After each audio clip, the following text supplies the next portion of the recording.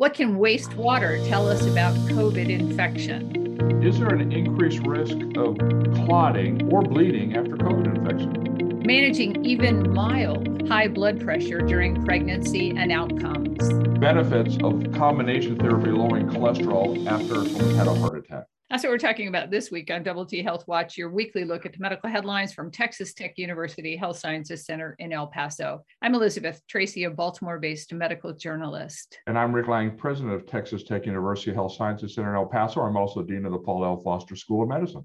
Rick, starting with our COVID material, let's turn first to JAMA. There's a research letter in here, and I think it's kind of an increasingly important field of public health inquiry, I'm predicting, especially following COVID. And this is taking a look at levels of SARS-CoV-2 in wastewater and reported cases, hospitalizations, and vaccinations regarding COVID between March 2020 and November 2021 in Milan, Italy. What they were looking at was the association between how much virus they actually found in urban wastewater and surveillance indicators of infection prevalence and severity. They correlated these things in a wastewater treatment plant that served about 50% of the Milan population. And then they looked at daily numbers of SARS-CoV-2 cases, hospitalizations, and an individual's completion of the vaccination cycle. And they even broke this down by age group. They assumed a 15-day viral excretion for each positive or hospitalized individual. They basically found it was really interesting that this vaccination campaign, even though it reduced these other things, they still saw plenty of virus that was shed into the wastewater. Clearly, what that says is that vaccination is important with regard to helping out with the severity of infection, which is something that we think, of course, we already knew, but this clearly demonstrates that. And it also supports that wastewater surveillance, and this is why I said I think this is going to become an important public health strategy, is really a pretty good indicator of what's happening with regard to all of these measures. You and I are both aware that the standard way we assess the prevalence of infection is how many people report symptoms, positive cases, and how many people are hospitalized. And that's really how we've been marking the spread of COVID infection. And what this study suggests is, okay, well, people that have been previously infected or have received vaccination may not develop symptoms. They may not be hospitalized, but they're still able to spread infection to other individuals. Well, if we're not using symptoms, how can we detect who they are? Well, the wastewater study that you described suggests that's how we can do that. Originally, I was skeptical. I thought, well, why do we need to look at wastewater? We just look at symptoms. Well, in people that are asymptomatic, this is a preferred way of identifying that and getting ahead of subsequent spread of COVID. I think we're going to see a whole lot more of this, Rick, because I think we're not going to be just monitoring things like viral loads, but there's plenty of other stuff that turns up in wastewater also, metabolites from different drugs that people are taking, all sorts of things. Mm-hmm. And as you mentioned, the CDC is going to recommend that we do this routinely. Now, there are some areas in the country where that can be done. For example, we're doing it here in El Paso, but there are many cities and metropolitan areas that are not yet set up to do this. But I think, as you said, it's important, and we are going to be doing this more in the future. Let's turn to the BMJ, and this is also something that's important relative to COVID infection. Gosh, seems like it increases the risk of clotting for folks even months after they've had the infection. And Elizabeth, we have previously reported on this in kind of small groups of patients. This is the largest study I'm aware of to date, and it looks not only at kind of around the time of infection, but even months afterwards, looking at common clotting disorders, developing a clot or a thrombus in the veins in your legs, or a clot in the lungs called a pulmonary embolism. Conversely, you can also have bleeding. What these investigators did, they compared over 1 million people who tested positive for COVID infection in Sweden and compared them not only to themselves times before and after infection to see what the risk of clotting or bleeding disorders was, but also to 4 million people that hadn't received the infection. So this is a huge study. What they discovered was that there's an increased risk of deep vein thrombosis for about 70 days after someone's had an infection. There's an increased risk of pulmonary embolism, 30 to 50-fold increased risk for up to 6 months, and also an increased risk of bleeding disorders in the first 60 days after someone's had a COVID infection. I think this is just tremendously concerning, and it's unclear to me exactly what's actionable here. Well, what is actionable is trying to prevent the clotting disorders. We know that individuals, by the way, that are sicker or in the hospital or in the ICU are much more prone to develop these. We put them on prophylaxis. Before they've had a clot, we give them anticoagulants to prevent them. So that is actionable. The second thing is just realizing that this can occur, because if someone has a pulmonary embolism and it goes untreated, it could be fatal. So we want to recognize that this isn't an issue, not just in the first week or two after infection, but up to 6 months after infection. Does this suggest to you that when people are discharged, that they ought to be put on something to try to prevent this if they don't experience clotting while they're hospitalized?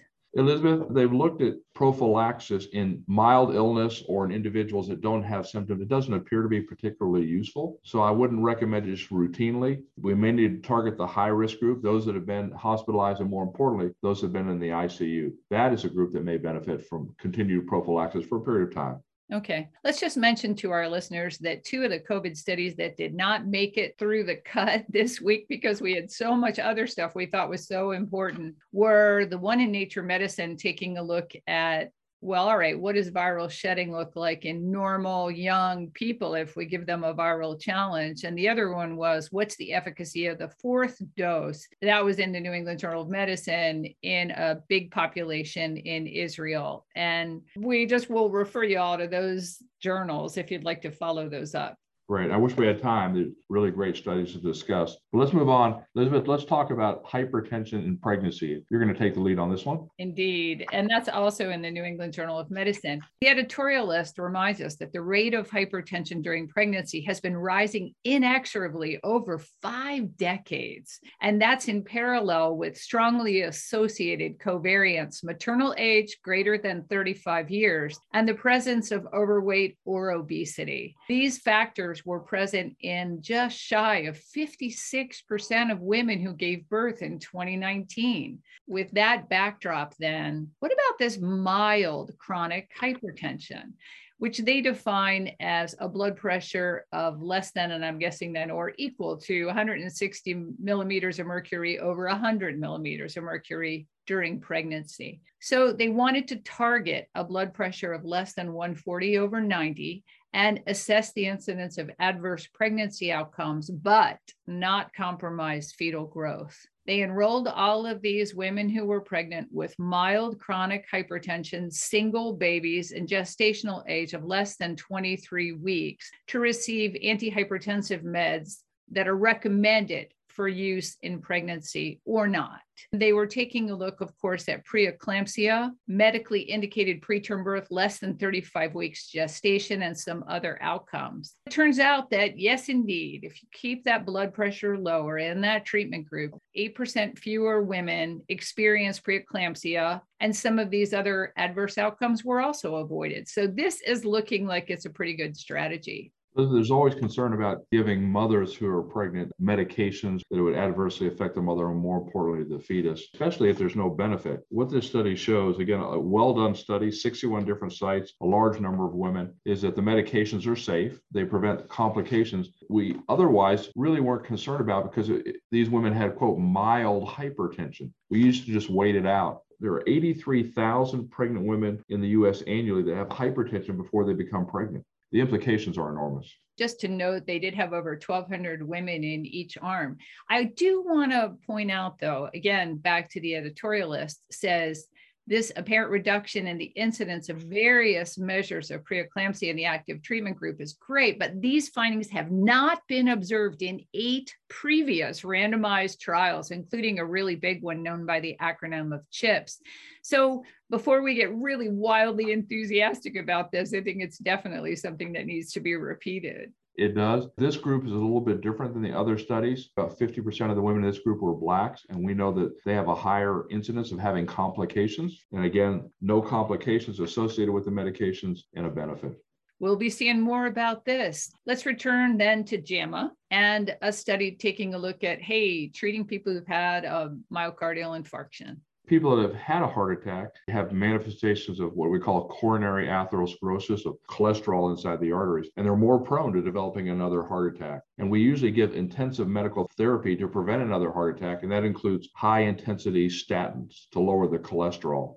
But that's only one of the medicines that can lower cholesterol. Once we've given high intensity statins, what if we could lower the cholesterol even more? And we can do that by administering what are called PCSK9 inhibitors, alirocumab. It's an injection that can be given twice a week. It's more expensive than statins. It's obviously a little bit more to administer, but in combination with statins, it can be very effective in lowering cholesterol. And the question is, does that provide additional benefit in these patients? The benefit they were looking for is they look for a regression of the coronary atherosclerosis. Did the cholesterol inside the vessel wall seem to decrease? Did the plaques seem to become more stable and have a thicker cap on it, which means it was less likely to rupture and cause another heart attack? So they took 300 individuals, all had a heart attack, all were on high intensity statins. Half of them received placebo, and then half of them received the PCSK9 inhibitor. They looked at the inside of their coronary arteries by 3 very sensitive techniques right after the heart attack, and then again 1 year later. And what they discovered is those that received the PCSK9 inhibitor, first of all, they got their LDL cholesterol from 74 with statins down to 23. Baseline was about 150, 155. And they were able to observe more atherosclerosis regression. The cholesterol plaque got smaller, the lipid content inside of it reduced, and it developed a thicker cap as well. All of those are surrogate measures indicating that really driving cholesterol down with these 2 different combination medical therapies was beneficial. Now, what we don't know is whether that translates to decreased heart attacks in the future. So we need to do a larger study.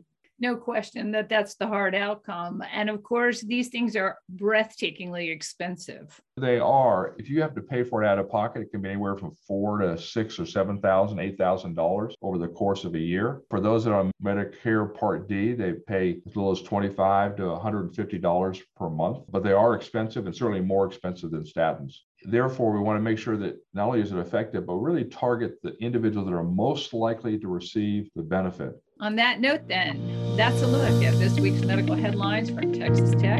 I'm Elizabeth Tracy. And I'm Rick Lang. Y'all listen up and make healthy choices.